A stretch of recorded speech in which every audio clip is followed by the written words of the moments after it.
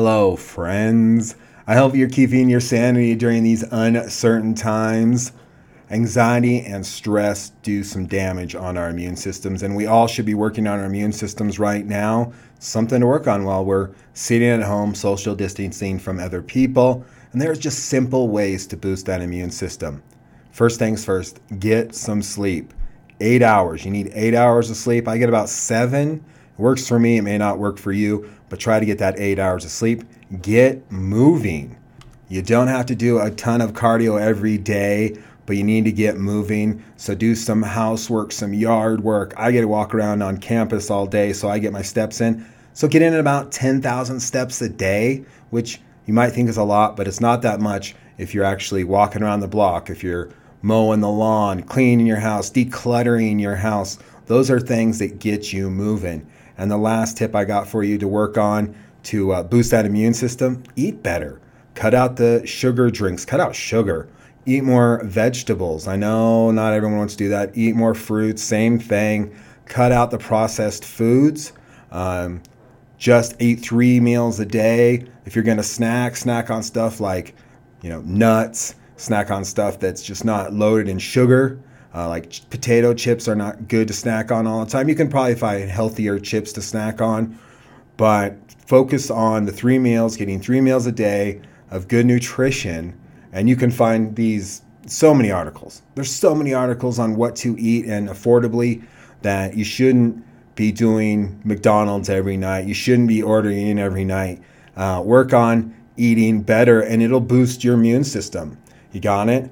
Now, when this pandemic started, I knew I had to work on my immune system because I'm a diabetic. I'm diabetic type 2. My blood sugars are good, but I knew how to protect myself. So I started with sleeping and getting a good sleep score. I have a Fitbit. It gives you a sleep score. And during the pandemic, my best sleep score has been a 90. Usually I'm in the 80s, and I tell people I'm just trying to win at sleep.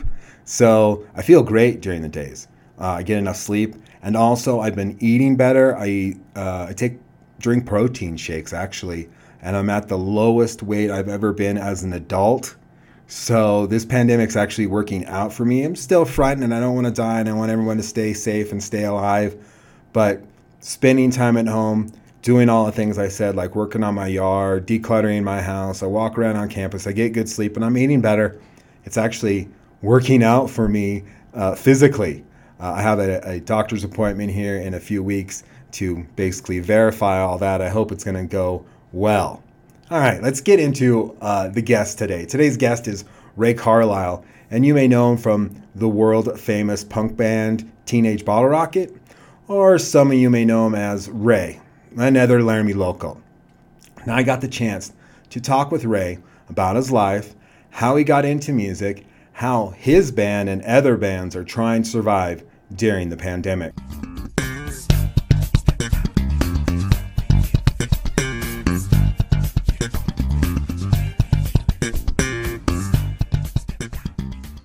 Where were you born and raised? Katy, Texas. I lived there till I was 11, and then I moved to Casper, Wyoming for 2 years, and then I've been in Laramie ever since. So are your parents like native Texans? No. My mom was sort of from all over, but they met each other in Louisiana. How'd they meet in Louisiana? And then my dad's from Texas? Louisiana, and my mom sort of bounced around, and she ended up in Louisiana. I think she was there a couple times, and yeah. It was like your dad crossed the room, like, we got to take this thing to Texas? Yeah, I haven't really asked too much about that.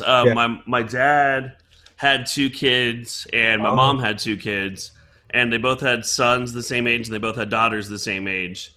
And then they hooked up and had Brandon and I, and so that's how we became the Carlisle Bunch. Wow. So that definitely is a Brady Bunch type deal. Yeah. They had their own families, and they got 4 bringing it all together. My mom's husband was killed in a car crash that got hit by a drunk driver while she was pregnant with my older brother, Kevin. So my dad adopted her kids, Tracy and Kevin, and so they've been a little more close to Brandon and I as far as growing up with them. And then my sister Tina and my brother Clay, their mom lived in Louisiana, and they would be in Texas with us over the summer. And Clay spent a couple years in Casper, and there you go. Yeah, I'm from a like my parents got divorced when I was young, and they've been married to my same step parents for a while, and so I really don't remember them that married together. My mom and stepdad have a kid together, and then I have a stepsister, and then I have an older sister. So yeah, this blended family of summers here and there. It's interesting. It's kind of our generation almost. It's kind Yeah, of yeah. That's what we grew up with. This is what we know. I mean, it's yeah. not So weird to us. no, and so do you have any vivid memories? You said a couple of years in Texas, right? Yeah, I was in Texas till I was 11, so plenty Okay. of memories. Oh That's yeah. where I discovered skateboarding, and by when I moved to Casper, Brandon and I were like sort of metalheads, Okay. Metallica and Guns N' Roses and stuff, Oh and yeah. then that eventually became Primus and Jane's Addiction and Sinead O'Connor, and then Oh, we went through the worst phase of our lives where we started rollerblading and listening to terrible music, and then Green Day came along, and the rest is you history. think that's what, so growing up in Texas, what kind of kid were you? Were you into activities like, riding bikes? Were you a good student? Um, what was your thing as a young kid? Yeah, definitely skateboarding. There was a bunch of places to skate in Texas, and we, discovered certain bands from just graffiti at different bowl areas that we were skating, as far as like gutters and shit. So, I, yeah, skateboarding definitely led us to music, and that was our thing. We rode bikes, of course, but yeah, skateboarding was where it all started. I think I was into bikes first because I had like a Diamondback, like Formula 9 light. I could lift over my head, pegs. I could do sweet tricks. But then bikes became a way to go to the better half pipes because you could put your skateboard in, you wouldn't wear yourself out, and you ride your bike there and skate the half pipes. That's what I learned with my bike. It became more of a way of transportation than doing the tricks and stuff eventually. Oh, yeah. We're of the same age. We probably read Thrasher. We're into Tony Hawk. And my favorite skater at that time was Tommy Guerrero, for sure. Sweet. Yeah, I just bore Tommy Guerrero board. I think it was a flaming dagger or sword. Uh-huh. And Yeah, I so, got it on my wall. Where is it? There. uh, It's oh, yes, I see it right there. right. I Nope, had there that. we go. Oh, my It's God. down there somewhere. Yeah. Yeah. Sweet. There it is. There's your skateboard. That is amazing. And I kind of gave it all up when I moved to Wyoming because I didn't think that would be a thing here in Laramie. Because the night before I moved here, or Saturday before I moved here, they had a skit on Saturday Night Live called Laramie Vice, and it was all about the Wild West characters and their dirt roads and everything. And my friends were like, "You can't skate there," and taking Saturday Night Live for its word. I'm like, Yeah. "Yeah." And so I kind of gave it all up and got rid of the board, but got here and was like, oh, there's so many people that do skate and stuff, but I get out in sports and everything. So skating around Texas, you learning, getting into interesting music. Like when you talked about Primus and Red Hot Chili Peppers, like Chili Peppers, early Chili Peppers are some of my favorite music. Is that I got what you guys going into? When do you start playing music? We started playing music while we still lived in Texas. Yeah, Brad and I had a band called Carlisle Crew, Right. and it started out with doing Ventures covers that my dad taught us, like Wipeout and Pipeline, Walk Don't Run. And we played at my elementary school talent show. In third grade, we lip synced "Turn Up the Radio" by Autograph. In fourth grade, we played Pipeline, and then in fifth grade, we did this medley of Wipeout and Walk Don't Run. So we were actually up there playing. Wow. We weren't singing yet, probably for the best, but yeah, doing some instrumentals, and we had a half pipe in our backyard, and we had a big crew of friends.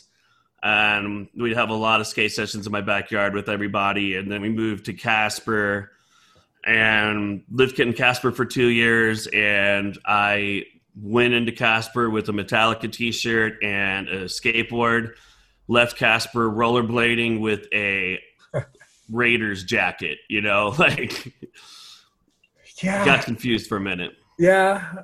Sign of the times. Interesting enough. 'Cause Yeah, just impressionable. and not having cool friends. I think.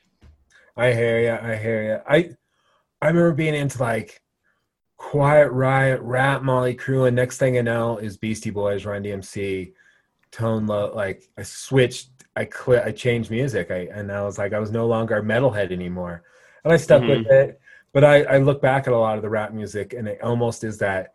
I'm sure I had a starter jacket. I'm pretty sure I had a starter jacket. Well, at least it was my Niner team. But I'm like, it happened. It's a sign of the times. Everybody kind of wore them, and also Casper and like Laramie at the time cut off to the world.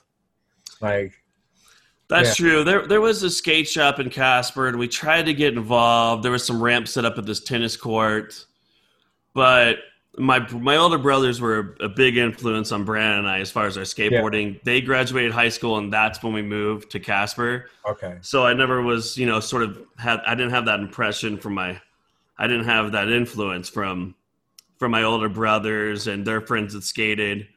And actually, by the time that my older brother Kevin graduated high school, they had already outgrew the whole Bones Brigade skateboarding thing, and Brandon and I had taken it to 8th Street and Matt Hensley, and that was more our vibe, We, of course, I love all the old Bones Brigade videos, and I was familiar with Tony Hawk and Steve Caballero and everybody, but that quickly changed to Matt Hensley and Ron Allen and Tony Magnuson and just the whole 8th Street thing. You dropping some old names. I remember. I remember I papered my wall in like Thrasher skateboarding guys. Soda. So it was interesting. Yeah, it was great. So was it okay? You're playing music too, but with the lack of, say, a skate community in Casper, did you guys focus on your music a little more? It's probably. Well, we kind of dropped out of it. There was some. I had a friend up the street from me named Greg Traw, and he liked Guar. He loved Guar, and he had this friend. Man, I can't remember his name. His last name was Manser, and his sister was in school with us. Ree Manser was in school with us. His name was Shane. So Shane came over once, and this is right whenever Nevermind came out. Okay. And I think he played Smells Like Teen Spirit on my guitar or something, but then I played like Sanitarium, and he was like, "That's so awesome! You can play guitar." And Brandon and I were like, Brandon had a drum set too, and we were just sort of like, yeah, we play. But it wasn't until we moved to Laramie and we formed a band in 8th grade with Reed Cowie and Andrew Zook called Vehicular Homicide. And we actually cut this like live record on Andrew Zook's mom's like Singleodian karaoke machine. And I would kill for that fucking tape right now. I have no idea what happened to it. It was the only one that existed, but we just went over for rehearsal once at Andrew's house with Reed Cowie and laid out this tape. And I don't know, maybe if I heard it now, it'd be like, good thing I didn't have this for the past 28 years. But in my head, it was one of the best things we've ever recorded. And then we went to 9th grade. Reed Cowie graduated high school or something. Him and Brian Shaw took off. And we got Rob Young on bass, and I went to guitar. I was always on guitar, and Brandon was on drums. Andrew Zook still sang, and then we started really putting together songs where we would play them the same way twice. Like with Reed Cowie, there was a jam factor. Like Andrew just sort of making up shit as we went along, and we had these songs that were great, but it was an accident, is what it was. And then with Rob Young, we became able to, there's a beginning of a song and there's the middle of it and there's the end, and we would play it the same way every time. We played this like basketball tournament at Laramie Junior High School when we were in 9th grade. And that was our first rock show here in Wyoming. I was going to ask that. I mean, I was wondering if it was like a Van Halen story where like you started on drums, Brandon on guitar, and then flipped it. And that's, kind of the way it became, the bands became once you guys, but it sounds like. Well, Brandon always had the charisma of like a lead singer and a guitar player, but he just wasn't good at guitar. Yeah. And so being twins, we were like, you should play drums and I play guitar, because my dad would show us these songs like Pipeline, and in 5 minutes I'd be rocking Pipeline, and in 5 months Brandon would kind of be doing it. So he fell under the drums simply by not being able to play guitar very well. Hey, did a great job playing drums. Absolutely, yeah. Well, and he became better without realizing he was getting better because there wasn't that many good drummers around Laramie to tell him, like, dude, you're great.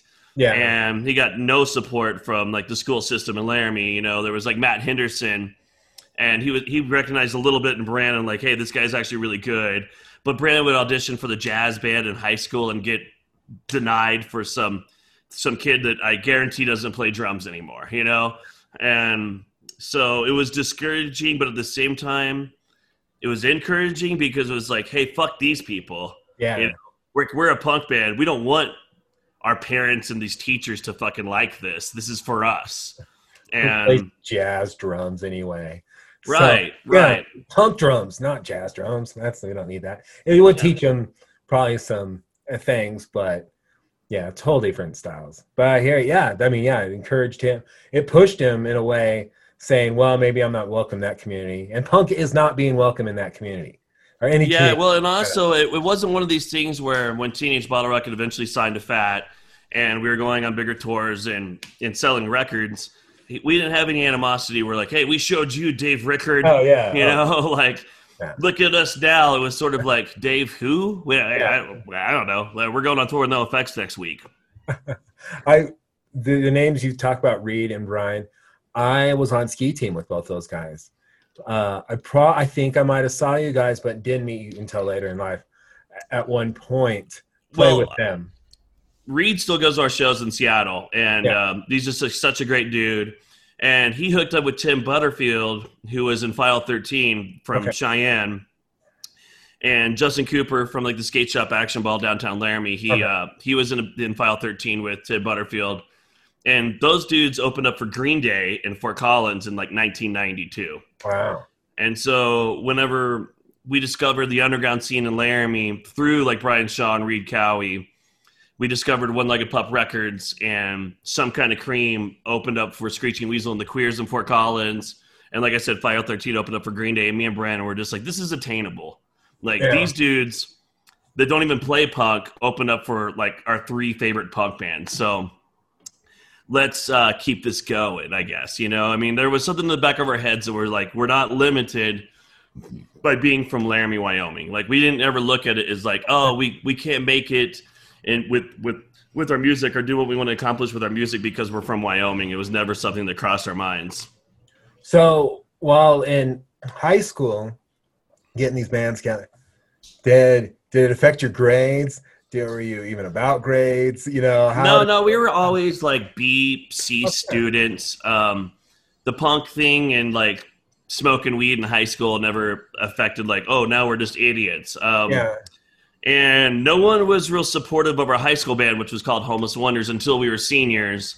And that's when we could play at the Hickey House, and all the kids from like the sophomores and the juniors would come to the show, and I think they looked up to us as seniors. And it's like, oh, cool. Like now we have this local following. And we were young enough where it kind of went to our heads like, hey, we're doing something that we totally weren't doing. And whenever that band evaporated with Rob Young moving on with his life and becoming a skydive instructor and all the different things that he's done, Brandon and I didn't take it for granted when we formed Teenage Bottle Rocket. Like, hey, man, this could all go away, and let's like really embrace this in a different way where we're not trying to impress people. We're trying to write songs that we love. You know, like let's write good songs. And that was like the first and foremost thing with Bottle Rocket as far as the Ramones. You know, like Ramones are a band that like have written hit after hit after hit, and they really didn't get much recognition in the United States as far as these songs are just as good as the Beatles. And they were still playing 200 cap rooms in America. They were like, playing huge shows in the UK and in Brazil and stuff. And that to me is like just a lot more realistic with what we were doing with our music as far as, hey, the whole high school's not coming to see us anymore, but this fucking song rules, like. You were winning over your probably harshest critics yourself. Yeah, man. And it's still like that to this day. Yeah. So did you seek out members for Teenage Bottle Rocket? Did you have auditions? Like, did you have something in mind? Because clearly you and Brandon are the driving force, and you want to write songs together. And you're like, all right, we're probably gonna have a big voice in this band. We've got to search out like members. Well, what we quickly realized was it's a lot easier to find a guitar player than it is a bass player. So what I did was I switched to bass. Okay. And we found a friend of ours who's still a friend of mine to this day named Zach. And Zach was from like Illinois. He was from Illinois, near Chicago. He probably Rockport, but probably wasn't. Like Hoffman Estates or some suburb of Chicago. And he was covered in tattoos. He loved the Clash. He loved the Ramones. And that was our common bond. Like he didn't love Screeching Weasel and Green Day. This guy was like more of a real punk as far as I grew up in Chicago. I know Naked Ray Gun and Pegboy and stuff. But like, okay. I think Clash more for him. And we're like, well, here's like these songs that we wrote. And he's just like, oh, well, like goes like this, huh? And he was singing backups. And it's like, hey, we have this new band. Should we call it Homeless Wonders? And Zach was actually the guy that named the band. He's like, no, let's call it something else. Let's call it Teenage Bottle Rocket. And me and Brandon were like, yeah, that sounds great. So that's so interesting how he came up with the name. This out of the blue. He must have been thinking about it for a while. Well, no, he told us that it was the nickname for his dad's car when he was in high school. And it was like a 1952 Ford Coupe or whatever, some like old school hot rod looking car. And years later, after Zach graduated from Wyotech and moved away and quit the band, we found a hot rod magazine that had a car on the front, and it was called Teenage Bottle Rocket. And so in my head, Zach saw this magazine with one of his roommates had Hot Rod magazine when he was going to Wyotech. He saw the name Teenage Bottle Rocket. He fabricated this story about his dad's car in high school, and in reality, our band's named after some random dude's car that was on the front cover of a Hot Rod magazine, and that's really the truth behind it. But like at the time, we just believed every word that Zach told us, and we were all like, dude, yeah, like, cool, your dad's car, this sounds like a cool name, and let's not call it Homeless Wonders. We have a new band now. Yeah, makes sense. So he left. Now you're back to two. What do you do there? He left and we were back to two. And there was a band out of Sheridan, Wyoming called the Fantastic Sams. And their guitar player, Joel, who played on our first record, Another Way, and he played on our second record, Total, which I played bass on both those records because I was still the bass player. He was a music major at the University of Wyoming, so he really understood harmonies and he fit right into our band, and he was almost too good for Teenage Bottle Rocket, where we would want to be real simple with our songwriting and the way we play guitar, and he'd try to really dress it up, like instead of just going he'd go and we'd be like, like that's not what we're trying to do here. We're not trying to show everybody how good we are at our instruments. We're trying to write songs, and so eventually he wasn't the best fit because he just wasn't as serious as we were. We wanted to go on tour. Oh, yeah. And Cody from Lillington's out of Newcastle, Wyoming, had this other band that he started called Sack. And he asked Brandon to play drums in Sack. And eventually I became the guitar player to Sack.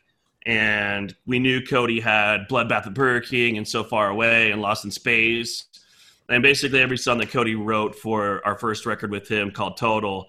And we had a tour booked. Joel said, I can't do it. And we called Cody and we're like, hey, man, we have this tour booked with Bill the Welder.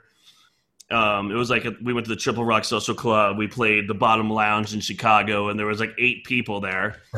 And Cody did the tour with us. So Joel said, I can't do it. Cody did it. We did it as a 3-piece, me, Brandon, and Cody. We played the Bottom Lounge. We recorded Total because Cody decided to stay on as a permanent member, and we let Joel play as the second guitar player. We recorded Total, and we had this new record label, and the next time we came to the Bottom Lounge, it was like sold out, pretty much sold out. So within a year, and like Cody joining our band, it was a completely different momentum. Nice. So now you got 4 guys, 3 guitars, well, 1 bass in there, but yeah, it's a lot of guitars for a punk band. No, it was 2 guitars, a bass, and drums. Okay. Were you just singing most time, or I was singing and playing bass. Playing bass. Okay. I was singing and playing bass. Cody was singing and playing guitar, and Joel was singing backups and playing guitar. Right, and then how long did that lineup last? Oh, it lasted from, like I said, it was sort of off and on because Joel didn't do that tour that we did with Bill the Welder. Joel did do a Monsters tour that we did with this band called Groovy Ghoulies in July of 2005. And then we would like go out during spring break. We'd go out during Christmas break. We were all college students still at the time. I didn't graduate. This is like 2005. So I graduated college in spring of 2005. Brandon graduated from the university in spring of 2006. Wow. And then after he graduated, he had to do like his field camp for his geology degree. And right whenever he got done with field camp, we went on tour with this band called the Epoxies. And that tour was like a month and a half long with the Epoxies and the Phenomenauts. And of course, like a week before the tour, Joel said he didn't want to do it. And our t-shirt guy, Miguel, played guitar. And we're like, Miguel, why don't you play bass because you suck at guitar, and I'll move to guitar. And you know, that was the lineup from 2006 until 2015. Oh, wow. But yeah, I've seen that lineup. That's the one a lot of people know right now. Oh, I mean, what it is now, it is exactly the lineup we have now, except for a different drummer. Yeah. So how many albums do you guys have? We have 8. We're recording our 9th record in November. Wow. Because I got to ask about the process. Like, writing your first album, was it just you and Brandon sitting down working? Yeah, writing the first record, I lived at 1420 Canby, and we were just inspired. I was working at Taco John's, and I'd be doing dishes at Taco John's, and I'd have like a melody in my head, and I'd start putting together lyrics. And I'd come home and grab my guitar, I'd finish the song, I'd show it to Brandon. We'd rock it with Zach, and we'd play it at the Parlor. Like, that was the vibe. Wow. And we recorded Another Way with Joel, but we had written a lot of those songs with Zach. And so that was sort of a compilation of like the first 3 years of Bottle Rocket, because Homeless Winners broke up in 2000, and we were already writing Bottle Rocket songs, and we recorded Another Way in 2003. So... and then we would just go on tour with a spindle of CDRs. And if anybody liked our band at all, we just give them a free CDR. And so we played Gilman Street in Berkeley, California, and we booked the show with a 7-inch that we released called the A-Bomb 7-inch. It's the first Bottle Rocket release. And we gave a CDR to this band called Enemy U that was at the show. And Enemy U gave the CD to Toby, who started a new record label called Red Scare, and he was an intern at Fat Records, but he became a full employee at Fat Records. And so he wrote us, and he's like, hey, man, I work at Fat Records. I'm starting my own label. I love your band. I want to release you guys. And, you know, the rest is history from there as far as becoming a band that people actually gave a shit about. It like I said, like we played the Bottom Lounge. There was 8 people there. We came back, and it was sold out, and we sold $1,000 worth of t-shirts or something to us. It was just like, we made it or whatever. And so it was sort of that. And also when Toby released Total, we had a lot of songs from Another Way that were on Total. And he was like, hey, no one fucking knows Another Way. No one knows your band. So let's make this first record sort of a best of. Like, let's just grab all your best songs and your new ones, which a lot of bands do. Yeah. So was it such a surreal situation to go from writing out those lyrics, working at Taco John's, to now guys like, hey, got a label, and then we want to promote you, and like, this is what we're going to give you, like pay you and stuff. I mean, what was your feelings going through that? It was all so fast because we had so many dreams, and one of them, for instance, being going to Japan. We want to go to Japan. And Toby's just like, hey, this dude wants to bring you to Japan. And we're like, what? And he's like, yeah, his name's Bruce. This guy bought us plane tickets. We went to Japan. We played this huge festival with the Voodoo Glow Skulls and the Vandals. And it was seriously just like, you go to Japan, you come home, and it's just like, dude, we just played Japan. And, Laramie's such an in and out town. People graduate from college here and they disappear forever. Yeah. So we had each other, but we didn't really have too many friends that would come home like, dude, we were just in Japan. Like, everyone's like, wait, what's your band? I don't care, And, as far as hanging out in Laramie, even to this day, I'm just sort of the dickhead at the end of the bar. But then a lot of people will, like, get a job driving a taxi in Portland, Oregon, and their cab fare says, like, where you from? And my friend says, I'm from Wyoming. And their cab fare just tells them that, like, Teenage Bottle Rocket's my favorite band. And I get a random email from some kid I went to high school with. It's like, hey, I just bumped into, like, one of your fans in Portland, Oregon. And, it's not like I have this Bruce Wayne Batman sort of life, but Teenage Bottle Rocket is a lot bigger outside of the city of Laramie, Wyoming. We're always thinking outside of that box too. It's like we have nothing against Laramie. We want to play here like once a year and sort of make it an event. But we're going to Germany. We played South Africa. We played Russia. We've been to Japan 3 times now. We've been to Brazil twice. And let's go out and actually live our music and have some fun.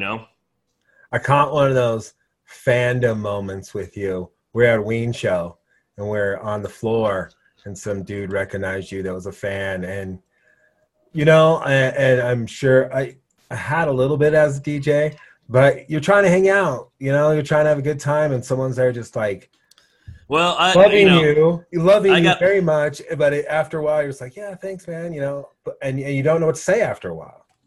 I have an ego, so when I get recognized, I'm like, yeah, dude, awesome.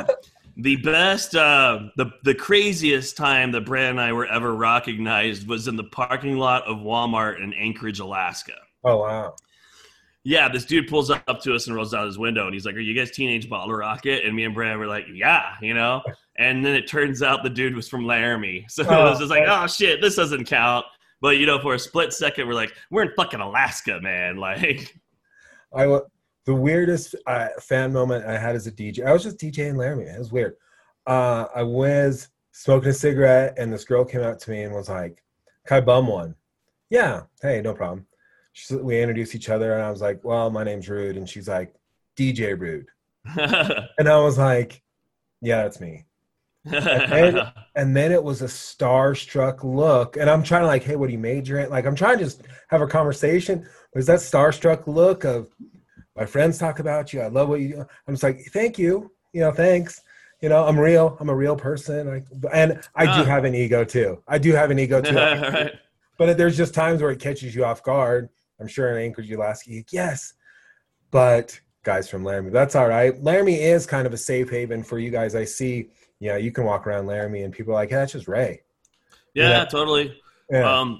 I got recognized at the airport. Got recognized at the airport in Phoenix. Me and Milo both did. The guy recognized my kid right in front of my dad, which was sort of a special moment. This guy came up like, oh my God, Ray and Milo, can I get a picture?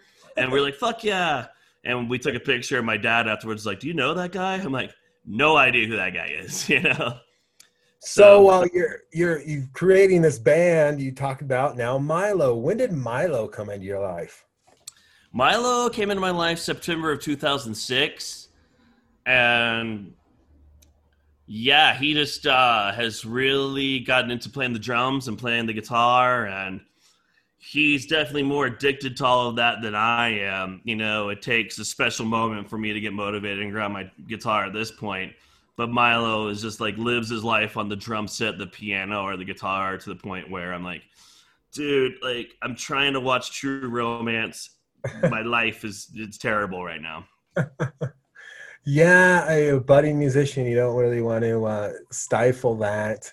But it can produce some punk songs if you do, He's definitely got an influence. He was on, we had him on the show. I had you guys on Jam with DJ Rude back in the day. And I cracked up because I had him on mic and he was killing me the whole time. And he was singing along, and that was years ago, almost 5 years ago.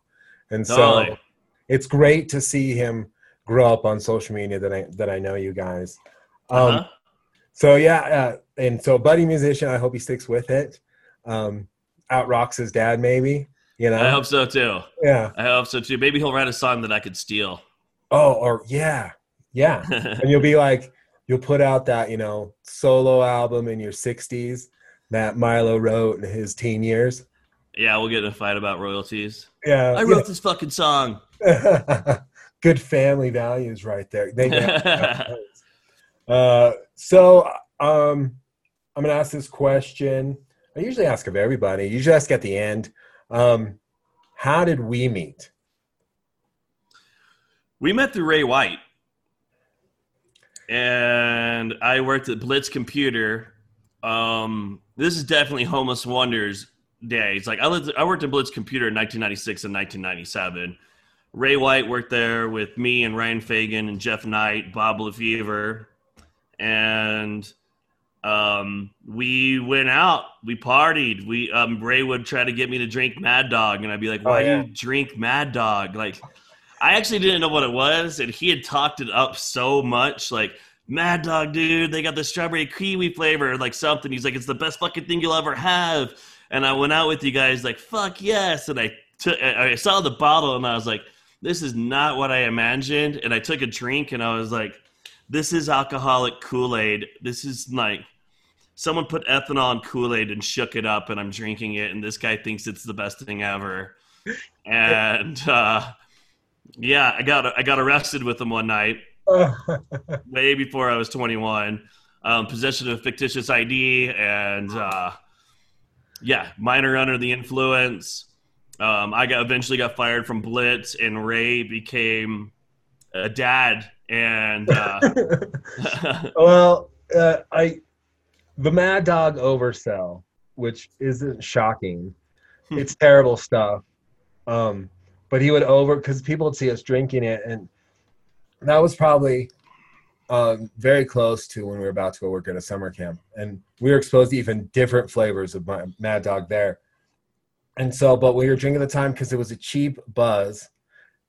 It was sad. It's like pure alcoholism, because if you drank that, I mean, people like really the true alcoholics would drink Mad Dog because it's $5 a bottle. And it gets you drunk, but it's terrible, terrible stuff. It tastes bad. Yeah. Mad Dog 2020. You know, 2020 is kind of crazy like Mad Dog. So, yeah, the oversell doesn't surprise me. It makes me laugh because he'd be like, it's fine wine. It's the best thing you'll ever have. And it was not. He didn't believe that, but he loved the look on your face when you drink it and be like, oh, my God, this was terrible. And he's like, I know, but it'll give you a buzz. Hindsight's 2020. Yeah, hindsight's 2020. Yeah, I remember those days because we were probably DJing at the parlor and stuff, and you guys were a punk band, and you'd be like, come see us. I think we did once. And right. Ray and I were such rap heads. Like, I was not letting a whole lot of music into my world. Now I'm open about everything. And I think we just stand there all cross-armed like punk and music. Those shows were like hit or miss, but when they were wild, you know, like this is definitely not cool with the fire code for the parlor. Yeah. You can't move in here. So, and I definitely went to File 13 and stuff. I went to a lot of that underground shows, but I knew there I probably didn't give it a fair shake. Sorry about that. I did later, but I was like, oh, dude, yeah. And that's the thing where, you know, right now, like I said, like Laramie's such an in and out town, and there's like so many different bands that form that break up because people graduate from the University of Wyoming and take off. So now it's like this like country folk thing, and there's not like any punks left, you know? It's like, where's the loud band that my mom would hate? Like, my mom would like all these bands that are in Laramie right now. And like, for me, even being as a 42-year-old, it kind of pisses me off. It's just like, where's the band that makes everyone mad they're too loud, you know, and like goes into a riff that's fucking awesome for a second, and then I hate the rest of their set or something. But like, I think that everybody wants to go see a band and get their fucking the shit rocked out of them. I want to go see a band and I leave like, yes. But lately I go and I'm almost pretending, and I'll go up to the members like, that was great, and I'm just thinking to myself, shit, I'm just not getting what I want out of it. And if anything, Teenage Bottle Rocket's giving that to me. Hey, I wish there was a venue in Laramie, a consistent one that didn't have to be huge, but was every night a show, like every night.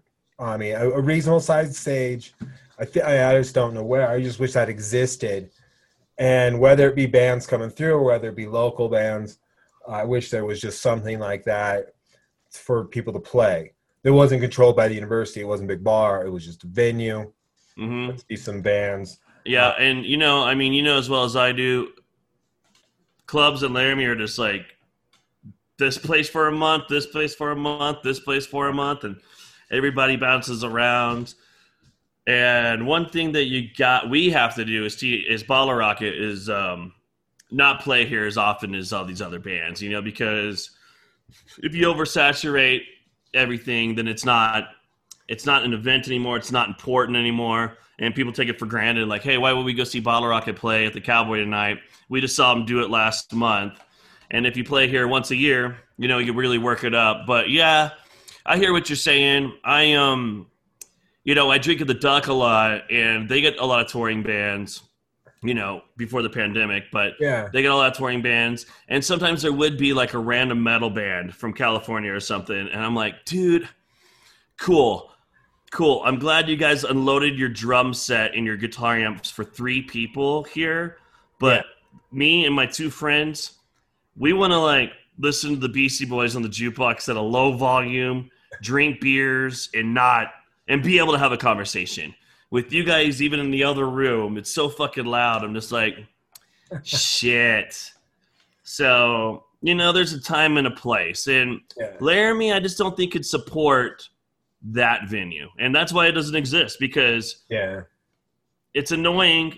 Like when you're in Chicago, you could have a venue like that because there's millions of people and there's enough people that are in different types of music where it's just like, all right. I would, if Weezer played Laramie every week, eventually no one would go see Weezer. It's a simple fact. I think the WYO Theater. Rip out some seats up in the front. That'd be cool. You could actually rip out all those seats, by the way. I think WYO Theater, 2 shows a month. Okay. And make them rad shows. Yeah, I gotcha. Like Jalon at the smallest. Yeah. Let's face it, I was at my friend's house and his phone rang and it was Ian MacKaye from Fugazi calling him. And he's like, hey, can you do Fugazi in Laramie? And, back in the day whenever Firehose played here and Seaweed played here, those bands are fucking huge. And I think that they were so successful, they would play a place like Laramie, and it was sort of a breath of fresh air where it's like, that was weird. Yeah. Not everybody, no one in the audience had a Nirvana shirt. This whole tour's been nothing but Nirvana shirts. No one knows Nirvana yet in Laramie. And it was like a cool thing for bands. And now Laramie becomes like a spot because they can't book themselves anywhere else. It's like, well, we're playing an open mic night in Denver, but we got this legitimate gig at the Roughed Up Duck in Laramie on a Tuesday, and hey, man, I know what it's like. I've done the tours where no one gives a fuck, and those are all the stories that we hold on to, that we repeat all the time, and those tours are special to everyone. Yeah, I couldn't imagine going, there were times as DJ, well, I guess I can't imagine, where I started a bar new and it was dead and playing to 4 people, including the bartender and stuff. And then fast forward a month and the place got a line up door. Not just because of me as a DJ, but the service, all that stuff. It worked. Yeah, they develop. Yeah, or you develop at least a name for yourself. And yeah, I mean, you guys clearly had. I just laugh with people because I was like, oh, I'm doing an interview with a guy from Teenage Bottle Rocket. And if they're not from Laramie, they absolutely know who you guys are. Worldwide famous. Laramie, like, who? What? Oh, really? And I was like, right. Okay. I don't even know how to explain it. And so it's interesting to see that aspect. I love that you could disappear into Laramie. And I had friends ask if you were even still in Laramie. And I was like, I'm pretty sure he's still here. Yeah, and especially, well, everybody left Wyoming. I'm the only guy left in Wyoming out of Bottle Rocket. Cody's in Denver, Miguel's in Dallas, and our drummer Chuka lives in Edmonton, Alberta. Whoa. So I'm also known to jump on an open mic night at the Roughed Up. I mean at the Buckhorn. Yeah. Just for a random hey man, I don't want to lose this. I want to put myself on the spot, and I'll play in front of 12 people at the Buckhorn that don't give a fuck about Bottle Rocket at all. And if you get those guys to shut the fuck up and drink their beers and watch you, you're doing something right. You know, like it might be the hardest audience. You know, like a tough audience doesn't give a fuck about you. Like you're the opening band. They're there to see Pennywise.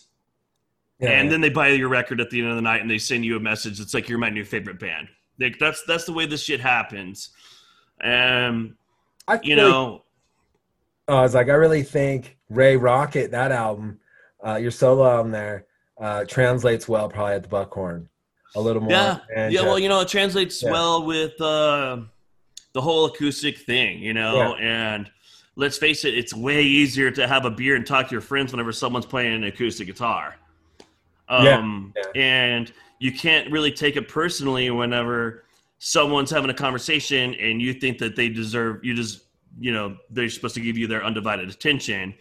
And one thing I learned at the Buckhorn was, if you start caring about that, it's just the wrong vibe. Yeah. And, go put yourself through a little bit of torture. Go play where no one fucking gives a shit who you are. And try to come out on top, and it doesn't always work. Sometimes one time I played the Buckhorn at it was like a real gig, and Ray Rocket played as like main support for some band. I don't even know. And these two old timers would not shut the fuck up directly in front of the stage. Oh. And at the end of my set, I grabbed the microphone and I put it in front. I put it at their table. Like I walked it to their table. Yeah. And I put it there like, here you guys go. Now everybody can hear what you're talking about, you shitheads. And they're like, hey, you're a douchebag. And I got to think about it, and I was like, I kind of am. I'm kind of a douchebag. Like, these guys didn't ask to go to a show. They could have gone to the other room. You know how entitled people are at the Buckhorn. They pretend they've lived in Laramie for 40 years. They all act like they're Matt Mickelson, and Matt Mickelson deserves to act that way. But these guys have really been in Laramie for like 6 months. And, it was just like them intentionally being rude to almost provoke me. And, in hindsight, it's like I would never have reacted like that now. And if it did happen now, I think I would come out on top and leave like, hey, I try to do my thing and maybe some people appreciate it. These people obviously didn't. And so the fuck what? Age with experience, Yeah. But yeah, it's sometimes when, it's difficult as a performer where you're like, I'm here to perform and entertain. And I'm sorry, you two out of all of these people have to have this conversation right here. And so... And speaking loud. Yeah. Like, he can't hear me, so I have to yell. Yeah. And I'm seriously playing the guitar, looking at him like, really? And now I think I just be like, hey, dude. Yeah. This is the Buckhorn. This is where fucking... I'd have played a song that kind of was aimed at him. The thing is I think I look back on it and I think, like, Ray, you were like such a... I thought that I was more important than I was, man. Like, I want to stay grounded. And I want to be humble, and I am a regular dude. I'm a dad, and I write songs, and I am honored to, be able to tour the fucking world. And if someone at the Buckhorn doesn't know who I am, good. Like fucking good.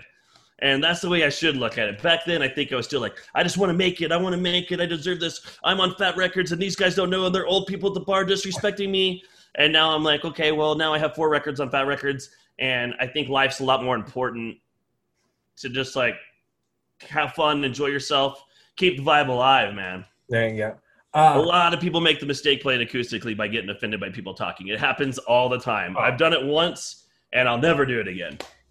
Lesson learned. Yeah. So now, during, like you just said, you cut the 9th album during this pandemic. Do you guys get together via like a Zoom or a chat, or how do you like work together as a band now? Alberta, Canada, Colorado. Yeah, well, Brandon, our drummer, passed away. My twin brother passed away in 2015, and our drummer's been in Edmonton, Alberta since then. So Cody and I will record songs on our own. Like, Mila plays drums on half my demos. Okay. And I'll send a text message with a new song that I wrote to the whole band. Everybody will think about what they're going to do musically to the song, and I have what in my mind, like what I think it should do. And we get together and track it out, man. And that's what we did with our last 2 records. So we released 2 records without Brandon. And now we're about to release our 3rd. And it is just like Miguel's writing songs and he's recording them on his phone. He sends them to Cody. Cody will demo it on GarageBand. Miguel's writing great songs.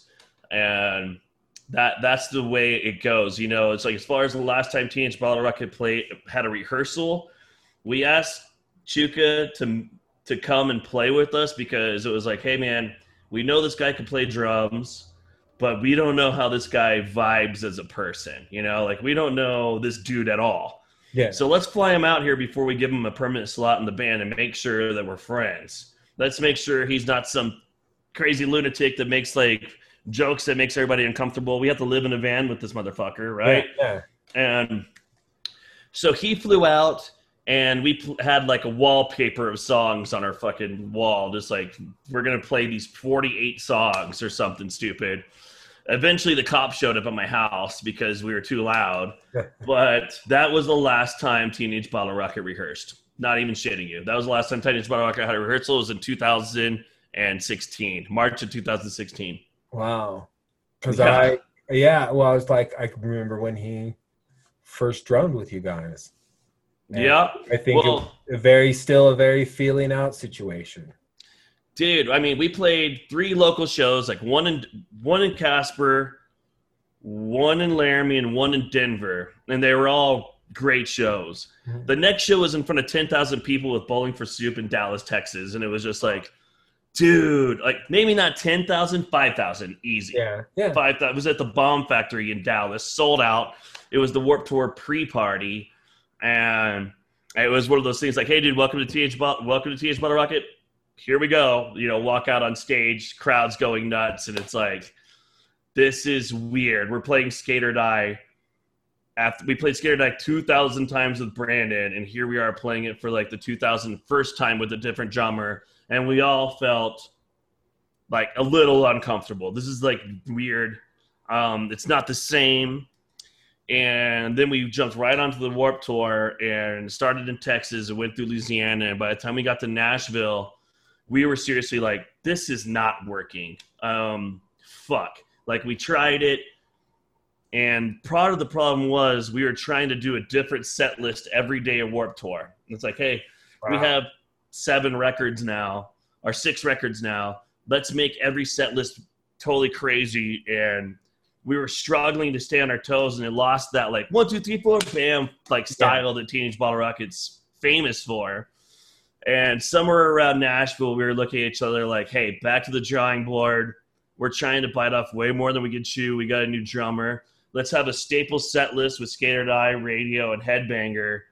And let's play the same thing every night with maybe 2 or 3 small changes. And then we just started firing on all cylinders. And by the time we were done with Warped Tour, we were fucking chiseled. We were made out of fucking stone, I guess, or whatever you could say. We were like just kicking ass, you know. And then from that point on, it's like Chuka is a member of the band. It's hard to replace any band member in a band. You see the thousands of behind the music stories, and especially your brother. And I'm sure there were moments where you look back and you're just like, haha, I gotta go. I gotta keep going, you know, or you look for that look and maybe finding that groove now and sticking with what it is, because your brother, most likely could have handled the different sets each time. Right. Because he wrote all that stuff. Also, he was the guy that was behind the steering wheel with Teenage Bottle Rocket as far as the set list was concerned and all those decisions. So he probably would have been like, that's stupid. Let's not do that, you know? But, you know, and also as far as production in the studio, Brandon was the producer of our records. Oh, wow. He was the one listening to every line sang and like, hey, you should sing it like this. You should use this word instead. Oh, wow.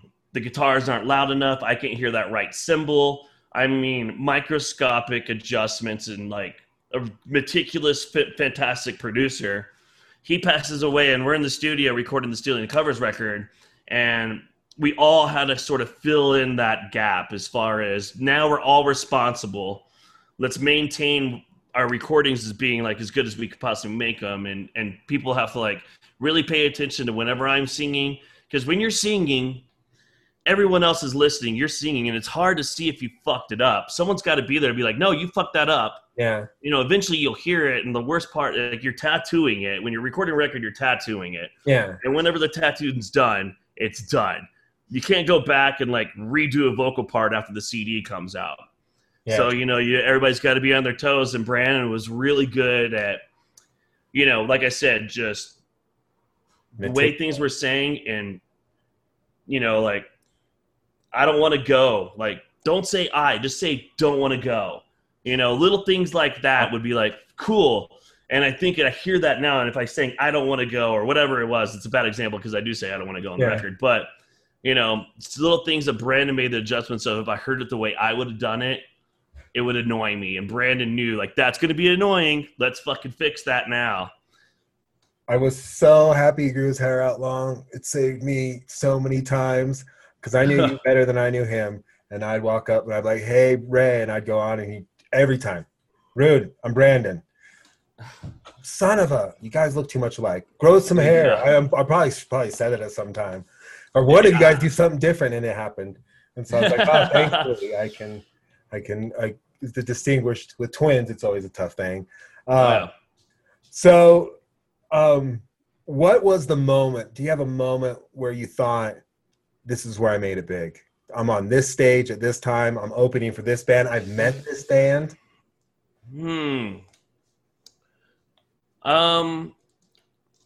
remember moments like the opposite of that where I came home and we had just got off tour with NoFX. Okay. And I was at the Buckhorn and I was telling like Bob LaFever, one of my friends, all about it. Like, dude, we fucking party with NoFX. Those guys love us. They're taking us back out again. And some guy behind Bob rolling his eyes like, you guys think you're such hot shit now. And kind of like a grounding moment of, yeah, maybe I should just go and tour and play with my band and record music and try to shut the fuck up about how rad I am and sucking my dick in front of everybody.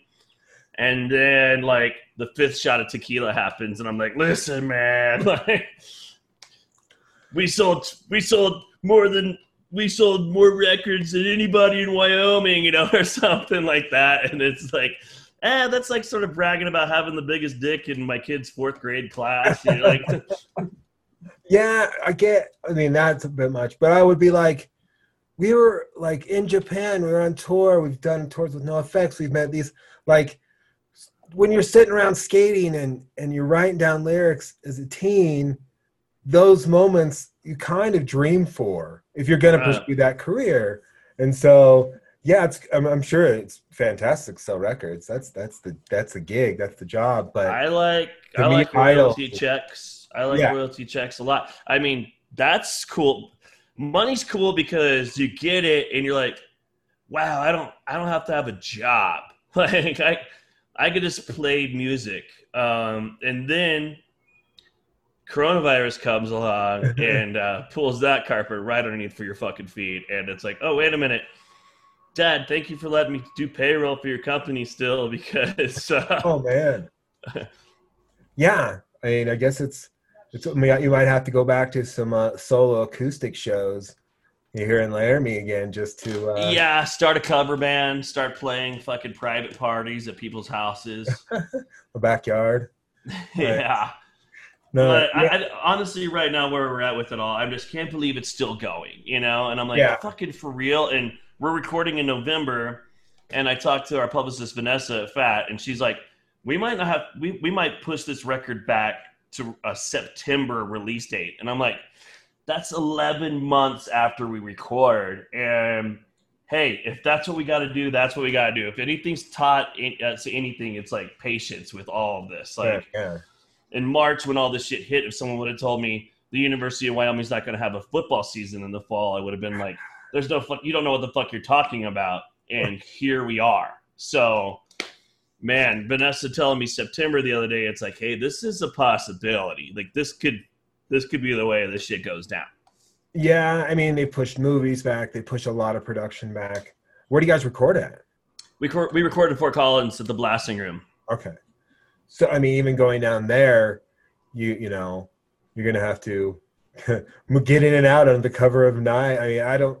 It's They're such, safe. I'm not sure if Andrew's going to be wearing a mask while we record. He's going to be basically French kissing us the entire time. I mean, you're right there. yeah. Let me look at the screen. Let me grab the mouse. Hey, Andrew, fucking back up the tape and all that kind of stuff. But they shut down for a month, I think, or a month or two. And we had our time in November booked before March. So our dates never moved. And we're going in and we're going to bust this record out. And the problem will be, don't share this record with anybody because if it leaks, we're fucked. Yeah. You know, if your record's coming out in September of 2021, I mean, and it get leaks in fucking December of 2020, no one's gonna give a shit about this record that's coming out, and it's gonna affect record sales. It's gonna affect the tour, and for me, it's like Bottle Rocket releases a record, and we book a bunch of tours. The posters go up at every venue around like the nation and the world, Europe, everything. Yeah. People go to see one of our friends' bands play. They see a Teenage Bottle Rocket poster. They're like, oh, shit, these guys are playing here on this date. There's album artwork for a new record. They go home. They buy the record because they want to sing along to these songs that we're going to play at that date. They show up with all their buddies at this date. They sing along. They buy another copy of the new record. And the whole new release circulates around tours.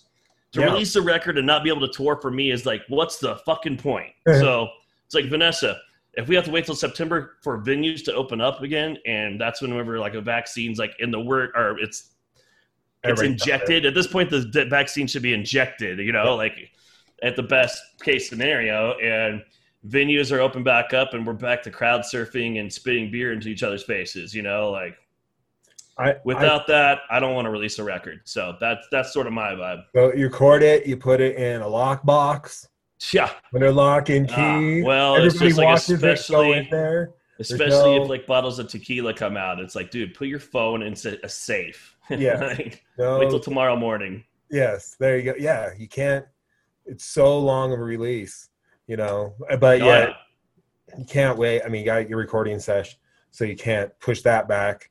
And so, and you guys could be touring even by March, and that's true. You know, and I did talk to Vanessa about maybe a May. Yeah. Like, hey, May. So that's also gives us more time with the layout. It gives us more time to record videos, and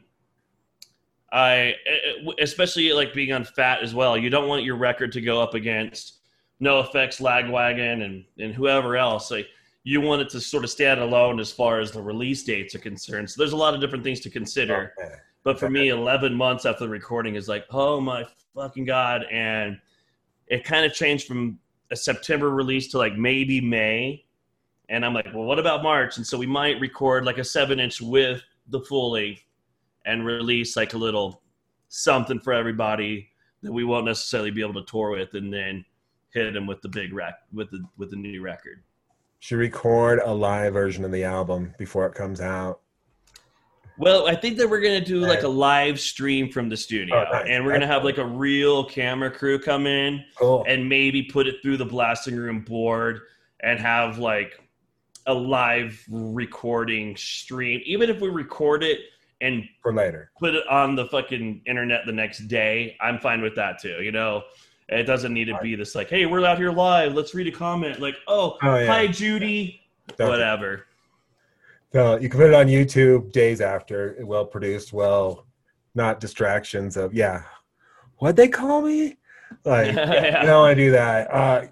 I've seen a few bands that do the live YouTube and Well, it's like the lead singer to Goldfinger is jumping around his kitchen like he's playing the fucking Warped Tour, and the first lyric to the song is "Whatever happened to dignity," and I'm just thinking like, yes, whatever. Well, it is, trying times. Speaking of that, do you have to be like a homeschool parent with Milo right now? I mean, did you when it first happened? Dude, totally. And his mom had to, she's a science teacher at the alternative high school. Okay. And so she had to make that adjustment as far as all of her students. Now she's teaching from home, like with these assignments. And so I was definitely stuck being a teacher, and Milo had this German assignment where it was a story in German, and the questions about the story were written in German, and you had to answer the questions in German. And I'm like, this is great. We don't know German. So I sent the homework assignment to my friend in Berlin, and she's like, I'll do Milo's homework for him, no problem. She did it, and we submitted it to his German teacher, and Milo got a 67%. And we were like, from a real kid. Like, my friend in Berlin did this. She lives in Germany, you dumb dick. The teacher definitely was a lot more lenient as far as future assignments were concerned from that point on, but I was scared out of my mind. Like, this homeschooling thing's like a lot harder than I thought it was going to be. Yeah, I ask everyone that has kids about it. I don't have any kids, so I don't have to worry about it. I worked at home for a little bit in the beginning, where it was, you didn't know, like, if it was on the microphone or if it was on a door handle. So it became, there was a lot of ifs. So I was like, I have diabetes. So I was like, I'm going home. I'm not going to be around this if situation. I worked 1 day a week on campus. And once they got through, like, you can't really get it from touching surface. Like, if it's been on a surface for a long time, it's not likely you're going to, unless you just, someone coughs on a box of cereal. Once it was safe, you went back. Yeah. So once I figured out safe, and we put a bunch of money in technology, and that's my job, is classroom technology support. And so it's interesting to see what the university is doing, what K through 12 is doing, how, and it's just like, I made the reference the other day. I was like, it's like trying to stop a river with a net. And yeah, and it's a good analogy. Yeah. And I was like, because there's so many variables to control, because you could be doing everything great with your son, and you guys are masking up and you social distance and do all these certain things, but the kid next to him in class's parents don't do any of that. And him sick, and then passes it on to you, and that's just variables that go off. And same at the university. And then we all get it in the city of Laramie, and then 3 months from now, everything's open up again because we already all had it. If we could develop group immunity, that'd be great, without just severely slashing part of our population. I know, right. Here's the default, right? Yeah. Here's the default. People die. Oh, well, let's not do that. Yeah, like the roughly right now would be like losing 150 people from Laramie. That if it keeps going at this rate we're going right now, we don't have any deaths here, but that's a lot of people to lose from this town. Oh yeah, like, and we come from a politically correct, enlightened musical genre. Let's put it that way. People don't tolerate homophobia in the punk scene, and to be in a punk band, just to say stuff like, we're going to tour, we don't give a shit. It's basically ending your band overnight, And so, hey, we are rolling with the punches just like every other punk band, because we want people to be safe, we want to be responsible, and we want our fans to be safe. And Miguel's got a baby on the way, like tomorrow. Oh, wow. So we're not going to take any risks. Yes. And, it's not like we're getting pressured from our booking agent like, hey, man, all these red states are opening up their venues. You guys want to do a tour? It's like, no, we're canceling all of 2020 because we just don't feel comfortable playing ourselves. I don't care if a venue and if a venue wants us to play and a promoter wants us to play.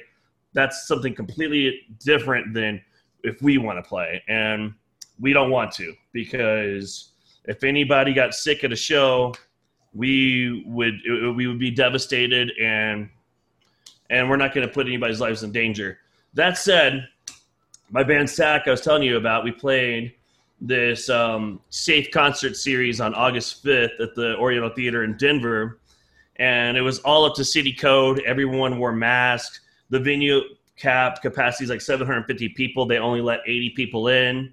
They were 40 feet from the stage. and it was basically like a shitty show at the Surfside in Fort Collins, but definitely way safer than Walmart, you know? Okay. And everybody's there for an hour. Drinks were served. We played, and everybody dispersed. And there was a little bit of like, is this the best decision? Are we the guinea pigs? How many shows has this place done? But man, as a dude that's been doing nothing but tour in a punk band for the past 20 years, I miss it. I want to play music. People want to go party with everybody else. People want to go to shows. And you got to do it in a responsible way at this point. And then, you know, like, and also you got to get your foot in the door somehow. And this is like maybe a first step to like eventually there's shows again. Right now there's not, but the Safe Concert Series was kind of like, hey dudes, let's go safely play the weirdest show we've ever fucking played. And it was pretty weird. I like the 40 feet thing. I like the time limit. Like an hour, clear the place. Like that could be good because the more people drink, the bad decisions come out. Totally. And that's what I worry about with college kids. I know at that age in the 20s, I was coming back to school. I was going to a house party. I was going to have a house party. I was going to rock the bars, and everybody's going to be tied on top of each other. And I was like, what's going to change now? Like a few less people, but I was like, I think the same stuff's going to happen just because it's that age. And and so, but yet I like the ideas of shows again. I'm a big concert junkie. And so I'm trying to figure out all that. Okay, 40 feet. We're there for a little bit. We're separated. We're spaced. I've seen some of those festivals where they got their own little sections. Totally. Yeah. Like, and it's just weird. All right. This is what it's got to be for now, people. Totally. Absolutely. If we can get ahead of it and you get vaccines and we can social distance, mask, we can probably end it a whole lot quicker. And some people that aren't doing that, I don't think they get it.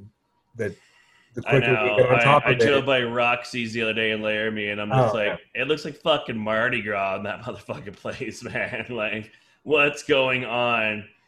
My nephew is moving into the dorms tomorrow. He's going to play hockey for the University of Wyoming this year, hopefully, if they have a season. But, we'll see how long they keep these classes going. Hopefully, they last the whole semester. Milo's going back to school next week on Wednesday. Hopefully, Laramie Middle School keeps it together in a safe way. There's definitely a chance that 2 weeks from now, it all blows up and we got all the kids go back home. Yeah, we're doing the freshmen is the first 2 weeks. Everything's online. They're moving the dorms. They can move in as early as this weekend to 2 weeks, and they get prorated and stuff. And it's working with the population they can kind of control a little more, the dorms, and get everybody used to masking up, social distancing, just working in that environment because they might not come from a town where it's that big of a deal. If you have a town population of 5,000, probably not that big of a deal. But here it is, and the more people, the cars coming in, I'm like, wow. I used to get all excited for this moment. It was kind of a rush, and now it's a little more frightening. But I like the plan. But 1,000 things can go crazy. We saw it at UNC, North Carolina, Georgia. Well, we hope Wyoming got some sense. And Laramie's definitely got a lot less people. So you can't really just blanket every university with a Facebook post because we're a lot different than CU Boulder, man. Milo's not going to middle school in Denver. He's going to Laramie Middle School, and there's a sense of just security with that, and it's within itself. And also I'm just my kid's got to go back to school. I don't need to be I'd sound like a goddamn Trumper or something, but it's man, I think my kid should go to school and be around his friends and let me do my life and go do. But like I said, 2 weeks from now, it'd be well, Miles back at home, and I am teaching German again. I tell him we're all in the same storm, but we have different boat. Yeah. And what in Wyoming works, if you look at our numbers and you keep an eye on that kind of stuff, and you compare it to what they're doing in other parts of the United States, it's not the same, and you cannot apply the same filter to that. Yes, you can be safe, but we are not downtown Denver. We're not downtown San Francisco. We have a lot less people. We have a lot more space. Hey, this has shown Yeah. that small community life is actually nice and safe and easy. And Wyoming kind of represents that right now because we have the low numbers. We have the space to get this done. There are some hot spots, but I mean, Laramie is one of the bigger cities in the state, and it's really got no deaths, not a lot of big numbers, because I think we're getting it right. And hopefully we get it right at the K-12 and we get it right at the college level and get everybody on the same team. But the scariest part for me is how many out-of-state license plates I see, in the parking lot of Walmart. I'm like, whoa, dude, Mississippi? Yeah. Where you guys going? Like, everybody decided to road trip. Like, let's play campers and fucking road trip it. And it's like, shit, man. Jackson, I had friends that went to Jackson a few weeks ago, has never been busier in the last couple of years. Oh, dude, I bet. I was like, everybody's going to nature. I was like, not at once. You're not. You guys don't understand this thing. Like, we all go there. I was like, go find somewhere more remote. I know Jackson is great to see. I was like, the Snowies don't have people. Like, So, it's interesting times, and I think we can get it done if people kind of get on the same page. And I don't think you sound like a Trumper. You sound like a person that. Well, I'm not. I know, a person that knows that you've got limitations and how to educate your kid, and you'd rather see the experts do it first before you're back consulting real Germans about German homework. Yeah, and also bands got to be careful, and Shaq got a little bit of shit for doing this safe space show, or when it was the Safe Sound series, whatever it was that we played. But people got to be responsible playing in bands. Like I said, I've been touring for a long time now, and I miss it. And it's a big part of like my house's income, right? Yeah. Like I go on tour and I pay my mortgage, dude. You know. Now I can't. So if anybody's anxious to go out and play again, it's bands like us, like Teens Bottle Rocket, and bands that are making a living off their music, and it hit us hard. And bands got to be real safe and careful about when they decide to go out again. Because, I mean, worst case scenario, you book a tour in November, and then you get to November and you realize you can't do it. And so you have to cancel it. So it's like, just save everybody some time, your booking agent some time, venues time. Venues want to open. Venues want to fucking throw parties because they're going to sell drinks and they're going to be able to be a business. And, man, I think that come March, it's going to be a buyer's market for buying punk clubs, dude. Like, if you want to start a punk club in March, there's going to be a lot for sale, is what I'm imagining. Oh, then, yes. And it's just like I said, the punk scene is like well educated, and people aren't going to make any hasty, stupid decisions. Not only because they can't, but because they are responsible, and they're not going to put their fans in danger. We're certainly not, and we're not going to put our families in danger. And, dude, it's just like sit back and wait, and like whenever a band books a tour, sit there and shake your head like, well, that's not going to happen. Or like, hey, maybe eventually we'll be like, maybe. Maybe they're the one, or they got the right venues.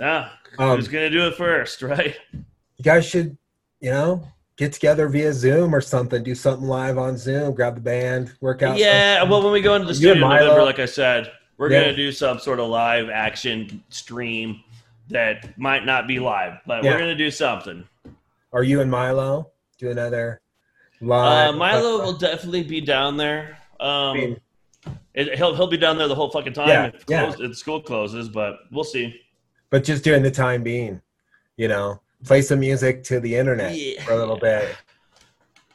That's true. And one thing that's true for me is the whole COVID thing is stifling my creativity, man. I haven't like, hey, we can't go on tour with the band.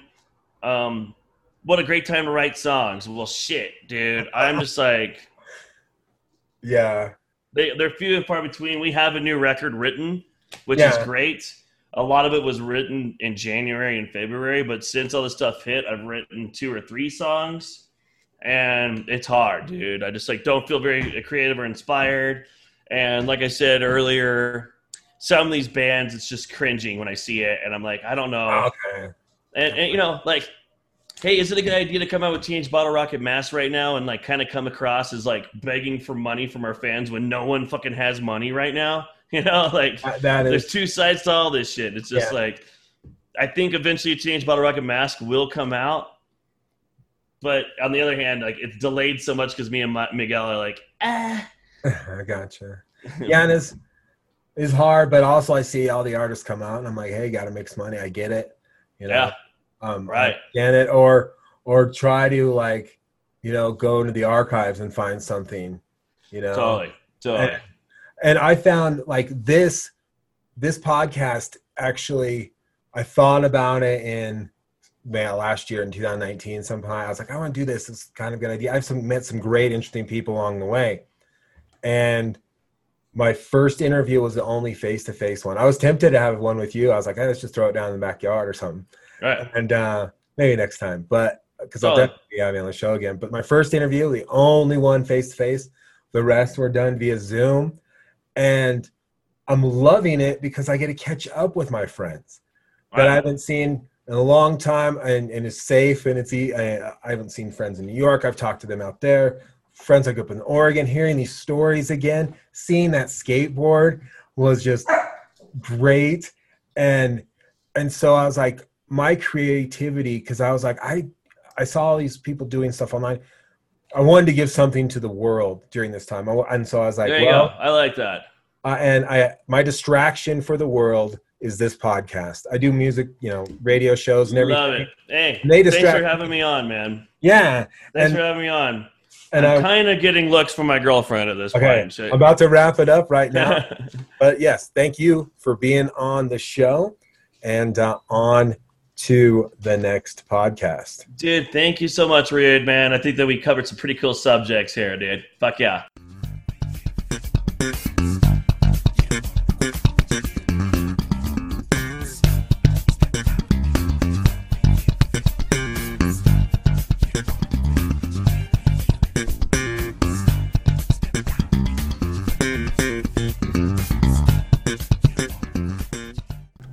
I think I worked an off-camera deal out with Milo, Ray's 11-year-old son, to give me a drum line so I can use during the show, like you just heard that bass line right there, and then at the beginning of the show, and then you'll hear me rave about Milo and how great of a drummer he is. I won't even have to rave, you'll just hear it, and he'll be our theme music. So hopefully we'll get that drum line soon, Milo. Get it to me soon, and we'll use it on the next podcast. Now, I don't remember Ray and Brandon being that young when I met them back in the day. It's so funny how my other buddy, Reynaldo, oversold Mad Dog 2020 to Ray. He did that all the time just to see people's face when they drank it. And yes, if you've ever had Mad Dog 2020, it's fitting that 2020 is so crazy and sucks, kind of like Mad Dog did back in the day. It's got different flavors and such, but it just really was a quick way to get drunk. All right, I'd forgotten all about that. These interviews, they've been great for memories and entertainment. On to the next podcast.